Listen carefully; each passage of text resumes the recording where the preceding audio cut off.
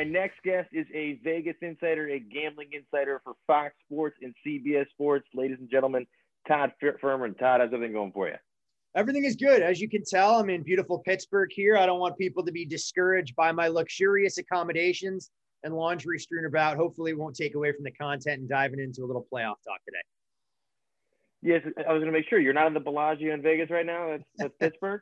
You know what? This may be some of the workers' quarters in Bellagio or Aria when you're there. This, however, may be the nicest accommodations you can find right along the Allegheny in Pittsburgh. So I won't claim it's the Caesar Suite by any stretch of the imagination. It's no Rainmaker. It's no Hangover, anything along those lines. We're out here slumming it. Is sports gambling legal in Pennsylvania yet? That it is. This was one of the first states to come online. You had New Jersey really break down the barrier, and Pennsylvania was quick to follow suit. So you do have some of the bigger players out here, FanDuel, DraftKings, I mean, you name it, trying to gobble up market share. And the good thing about Pennsylvania is they've been pretty aggressive in terms of trying to give their operators an opportunity to make an extra buck or two. And I think they have to, because there's a significantly higher barrier to entry from a tax standpoint in Pennsylvania than what you're going to find in a lot of other states. So while discourage some of the smaller shops from coming in out here, the big boys have definitely taken full advantage, knowing how crazy this state is about its beloved teams. I'm in D.C. and they just opened up the sportsbook Capital One. Do you think that's going to become a common thing at arenas around the country? I do. I think that's just the tip of the iceberg. It takes from the European model, and I actually had a chance to see what that looked like years ago. I was studying internationally as a senior in college down in Australia and was blown away. We went to see a National Rugby League game between the Sydney Rabbitohs and I can't remember who they were playing. And a couple of the Australians were with. They said, hold on a second. We need to walk into the TAB, which is essentially their offshore betting, placed a bet. We walked right to our seats and went, man, this is something I never possibly could have imagined. But you have to give the Leonsis family credit for being the first to do it. And I think it's just one of many spots in legalized jurisdictions where you're going to see some big sports bars, big sports books, and everyone trying to get a piece of the pie to create that fully immersive level of fan engagement that some of these sports have been looking for. What do you think the sportsbook at the casinos, the incentives are? Do you think it's just going to get better odds than should you pull up the FanDuel, the DraftKings app on your phone? What's the incentive? You know, I think it's just having that access for folks that hadn't thought about placing a bet, and if they want to bet cash instead of depositing into an account or anything along those lines. I mean, think about all the times we've been to different sporting events and you're betting your buddies, next batter, will it be a hit? Or, will the first quarter end on odd or even of an NBA game? You happen to have $15 in cash floating around, walk down to the sports book, place a bet, and suddenly that game that was a 30-point drubbing going into the fourth quarter gets to be a lot more exciting.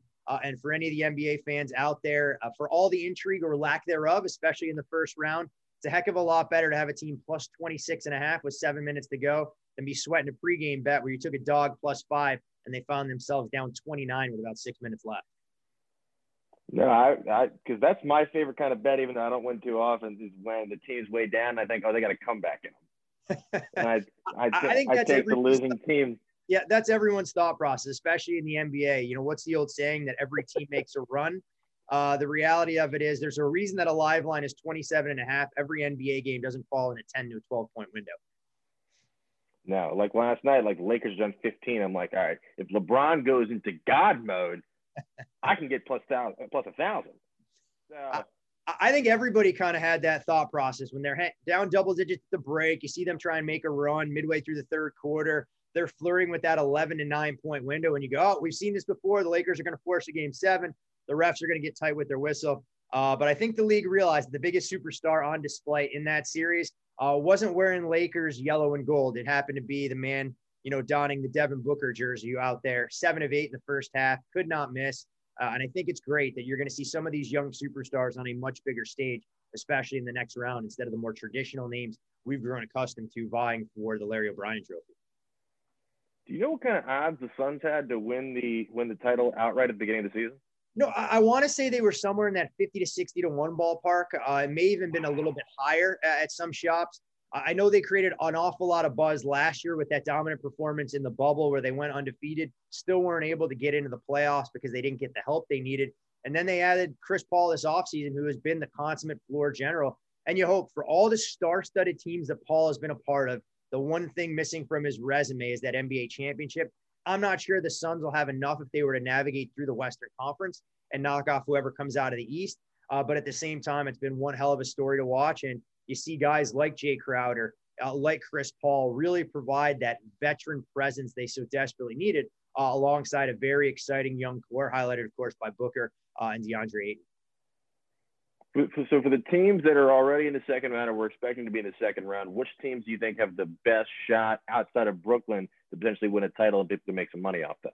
I mean, if we're looking at the Western Conference, I think it's wide open at this point. We saw the Jazz obviously drop game one of the Memphis Grizzlies. That, of course, comes with an asterisk because you played that entire first game without Donovan Mitchell. The Jazz probably made the prudent decision. I mean, sitting him an extra game, we've seen how that shooting was on full display against Memphis. Just so tough to withstand the barrage from beyond the arc. And you look through the rest of the Western Conference, none of these teams have been there and done that before. The Clippers, they have their hands full, or, against the Dallas Mavericks when we're recording it here on Friday morning. That, of course, could change by the time all of this gets out there. But you look at, the teams that have advanced already, and I think you look at Phoenix, I make them a substantial favorite. The market probably not giving them enough credit for that price. So I think they'll get through the Western Conference Finals. And for me, I really believe we're talking about Phoenix against Utah for the right to take on whoever emerges from the East.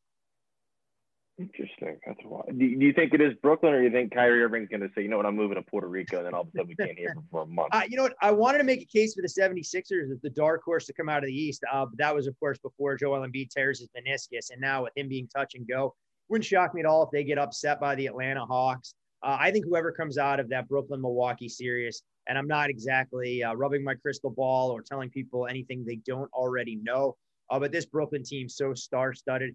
It's almost as though they're the evil empire against the little engine that could at this point for who comes out of the West. No, yeah, it's unbelievable. What were your thoughts on all the moves in Boston and the front office and the coaching staff today?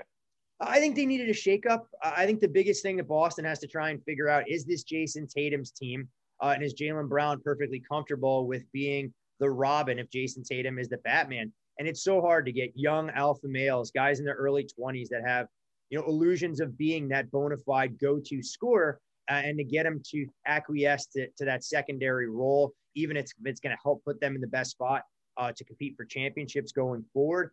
My feeling is once they identify their head coach, whatever direction they choose to go in, they're going to have to look themselves hard in the mirror and go, hey, look, Jaylen Brown wants to be a number one. We have to trade him and get as much back as we can and build around Tatum. That'll be the hardest decision, but I would be stunned if Kemba Walker's back. I think the fact that he just hasn't been able to stay healthy, it almost reminds me a little bit of the Gordon Hayward experiment. By no fault of their own, you just have to figure out what are the pieces around Tatum, because he is that face of the franchise. And we've seen that on full display, with those couple of 50-point games down the stretch, including one in the playoffs, which I think was the sixth best performance from any individual in Celtics playoff history. Yeah, it was unbelievable. And with Stevens, if you were betting, do you think he stays in the front office in Boston longer than 2 years? I think this is a position that Brad Stevens will hold until he finds the opportunity to take on the next head coaching job. Most likely, I would say in college, where he can go back, pick the program that he wants to be a part of. Some school will lure him with all sorts of control and a large payday. He just doesn't strike me as the guy, and I don't know him personally, so I'm speaking out of turn here, as one who's going to be content to kind of assume the front office responsibility, still an X's and O's guy, and I think he's got a lot left to accomplish on the floor. It's just his first foray into the NBA didn't quite work out the way he would have drawn it up. You surprised he didn't take that Indiana gig? I think, Stevens has always been a man of principle. So if that gig was open at the end of the year, maybe it's a much different story. I don't think he was going to leave the Celtics high and dry and pull a, Bobby Petrino / Nick Saban type move, go back to college and abandon a professional team, because it closes some of the doors for you professionally going forward if Stevens does want to indeed remain in the NBA as a head coach. So I think for his career longevity, he made the right move. And to be quite honest, if you're Brad Stevens, maybe wait out a couple of years. Mike Woodson falls on his face, and suddenly you can come in and be the saving grace for an Indiana program that hasn't quite achieved the lofty heights that we saw, for years under Bobby Knight way back when. And they want to win national championships in Bloomington. It hasn't quite been the case under Archie Miller and some of the coaches before him. Yeah, it's unbelievable. And I want to flip over to football. some of the biggest storylines, because really has been nothing going on since the draft, are obviously where's Aaron Rodgers going to land and where's Julio Jones going to land. And I see the odds are constantly shifting with the favorites and where the people think they're going to go. What's your take on the situation? I mean, the Aaron Rodgers situation is fascinating. When you look at how there doesn't appear to be any trust between him and the organization. I mean, it's well chronicled how often Green Bay has gone in different directions, especially early rounds of drafts, rather than giving Rodgers weapons. I mean, you have Devontae Adams and then a cast of characters kind of assuming that number two. And Aaron's made enough money in his career. You wonder if he's stubborn and headstrong enough to go the hell with it. I don't care. You're either going to trade me or I'm going to sit out and I'm going to force the organization to be handcuffed. I know FanDuel and some other books have very short prices on him to be a member of, say, the Denver Broncos. I'm not sure I'd be running to bet him, but that would still be the front runner. I think when you look at the amount of money that the Broncos have committed cap-wise to their starting quarterbacks, less than $6 million, I think they're on the hook for with Teddy Bridgewater and Drew Lock. You trade Lock, you trade a couple of number ones, and you hope that Aaron Rodgers can have the same impact on your franchise that Peyton Manning did. The Julio situation, a little bit more interesting because I'm not quite sure what's the most logical fit for him. I had thought for a while that he could be a member of the Rams. He's got a close relationship with Raheem Morris. We saw a couple of books take substantial money to drive those numbers from the mid-60s into the single digits. I know the Seahawks were surfacing as a potential landing spot, but if you're Seattle, is that the guy that's going to put you over the hump for a defense that was a bigger problem than the likes of DK Metcalf and Tyler Lockett? And the Titans, I think that's a team that provides a very good fit. We know his relationship with Derrick Henry. They're looking for weapons opposite A.J. Brown. But again, what are they willing to give up for a receiver who played the fewest games last year that he has at any point in his career? And while I think Julio's got some left in the tank, he's not a spring chicken. I mean, we're talking about a wide receiver in his early 30s, and we know the NFL, they don't call it the not-for-long league, and a lot of it is because skill position talent, when you get on the other side of 30, it's tough to maintain that high level of productivity unless your name is Adrian Peterson or Frank Gore. Yeah. So I wanted to ask you, so obviously when the schedule's all rolled out, you obviously have the futures odds for who's going to win the Lombardi. Are there any teams that pretty good odds that kind of intrigue you? A team I liked that I thought was undervalued, whose schedule did them no favors, would have been the Minnesota Vikings. I'm not going to waver because I think this team can still accomplish a good amount. Sure, I'm not a Kirk Cousins believer, but you're not going to get tremendous odds or an opportunity to take a flyer with a long shot with a truly elite quarterback.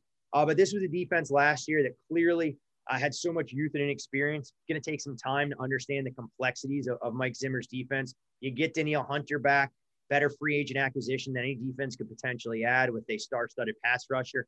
And we saw how explosive that offense could be with a healthy Dalvin Cook, Justin Jefferson, and what those guys meant to the passing attack.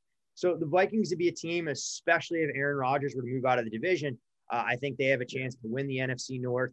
And other than Tampa, I mean, do you really trust any team in the NFC right now to go in there week out and provide, pretty consistent performance?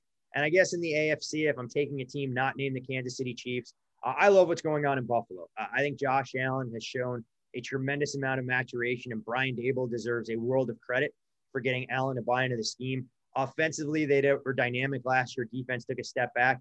But when your head coach is Sean McDermott and defense has always been his calling card, you have to be optimistic that that group will raise its level of play if the offense doesn't fall off. I think the Buffalo Bills getting to the AFC Championship last year taught them the experience, and maybe this year they're able to get over the hump. What about MVP? Are there any guys out there that kind of maybe – It's such a tough award. It's crazy. I mean, when you look at FanDuel and you see that the top 7 players on that board are all quarterbacks, you want to try and make a case for a player like a Derrick Henry or Christian McCaffrey and go, hey, look, what kind of stat lines do these guys have to put up to get serious consideration? So, when you're looking at some of the quarterbacks out there, you try and find guys that haven't quite arrived on the scene. So maybe you believe in Justin Herbert. With a head coaching change, we saw how prolific he was in his rookie campaign. And I think they're going to give him plenty of opportunities to air the ball out in that offense. And maybe if you're looking for a comeback story, Carson Wentz, can he regain that 2017 MVP form we saw when he was working with Frank Reich in Philadelphia? I think that might be a little bit of a leap of faith for a team who's going to want to lean on the ground game. But those would be 2 quarterbacks that I wouldn't hesitate to invest in. I think the one that's created a lot of buzz that, the price is still a bit short for me would be Matthew Stafford. Sure, while working with Sean McVay, the numbers could be a heck of a lot more productive. than what we saw in Detroit. But I worry that you're paying a premium right now and you're buying a stock kind of at the top of the market. Interesting. And then I wanted to ask you, so right, like nowadays where there's no football on, you kind of get the NBA playoffs on, baseball's a crapshoot. What intrigues you? What are you betting on? I mean, I'm a huge NHL guy, so that'll get a lion's share of my attention. I'll do a lot more wagering on the NHL throughout the year than the NBA. Kind of follow the NBA as a casual fan. You identify situations during the regular season, the playoffs the same way. And then I'll actually start gearing up for Euro 2020/2021 that'll kick off in earnest this coming weekend. So it's always fun to get involved in the international soccer game. Nothing I love more than trying to bet games under the total and hope nothing happens. But I think that'll be a fun tournament with so much star power and a lot of the most prominent nations in Europe competing for, the second most prestigious trophy in all of international football behind only the World Cup, which we'll see next October in Qatar. Are you a big Belmont Stakes guy? The ponies have never been something that I've paid a ton of attention to. I'll watch a Triple Crown races. I'll watch some of the bigger events at Breeders' Cup.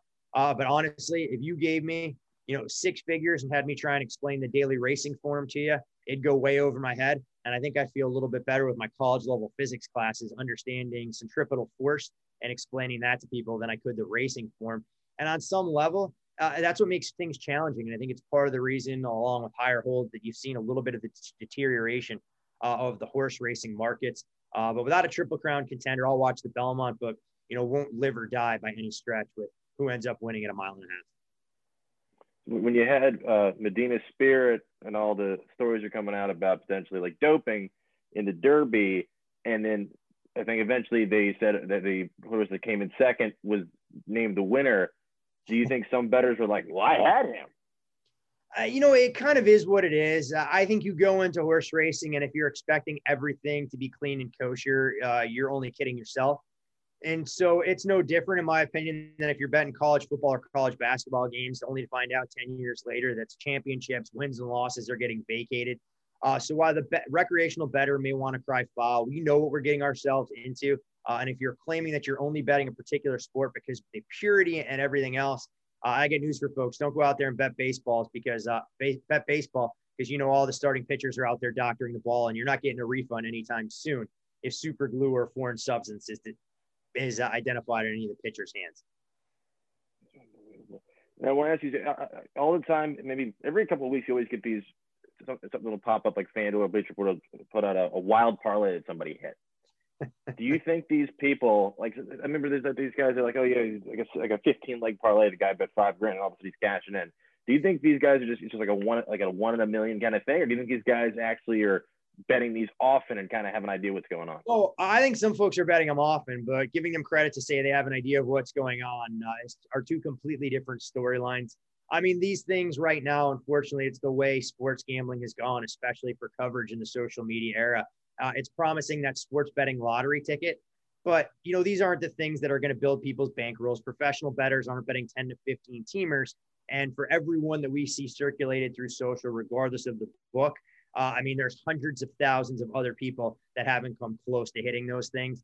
And you can look at the gaming reports and no matter what state you'll go to, and there's a reason parlays are what continues to build sports books. It's not because everybody walks away a winner, putting up $10 trying to make a six-figure payday when the gambling gods smile kindly upon them.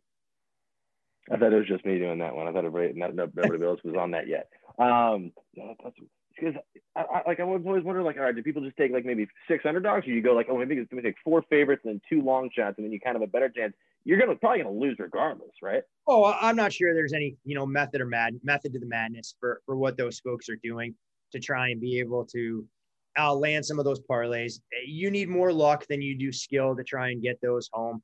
And for a lot of folks, hey, look, if you're putting on $5 or $10 and that's what's going to keep you engaged for an entire weekend of football, I don't ever want to discourage people from doing that. I mean, it's essentially the same as getting a scratcher from your local gas station and hoping that you can try and knock it out of the park. Just want people to set realistic expectations. And if they see that stuff, no different than when you look at people posting pictures on Instagram or any of the other social media platforms. A lot of that's not real life. They're showing a highlight, and you're never going to see the hundreds and thousands of other parlays that lost to try and get the one winner, aka needle in a haystack.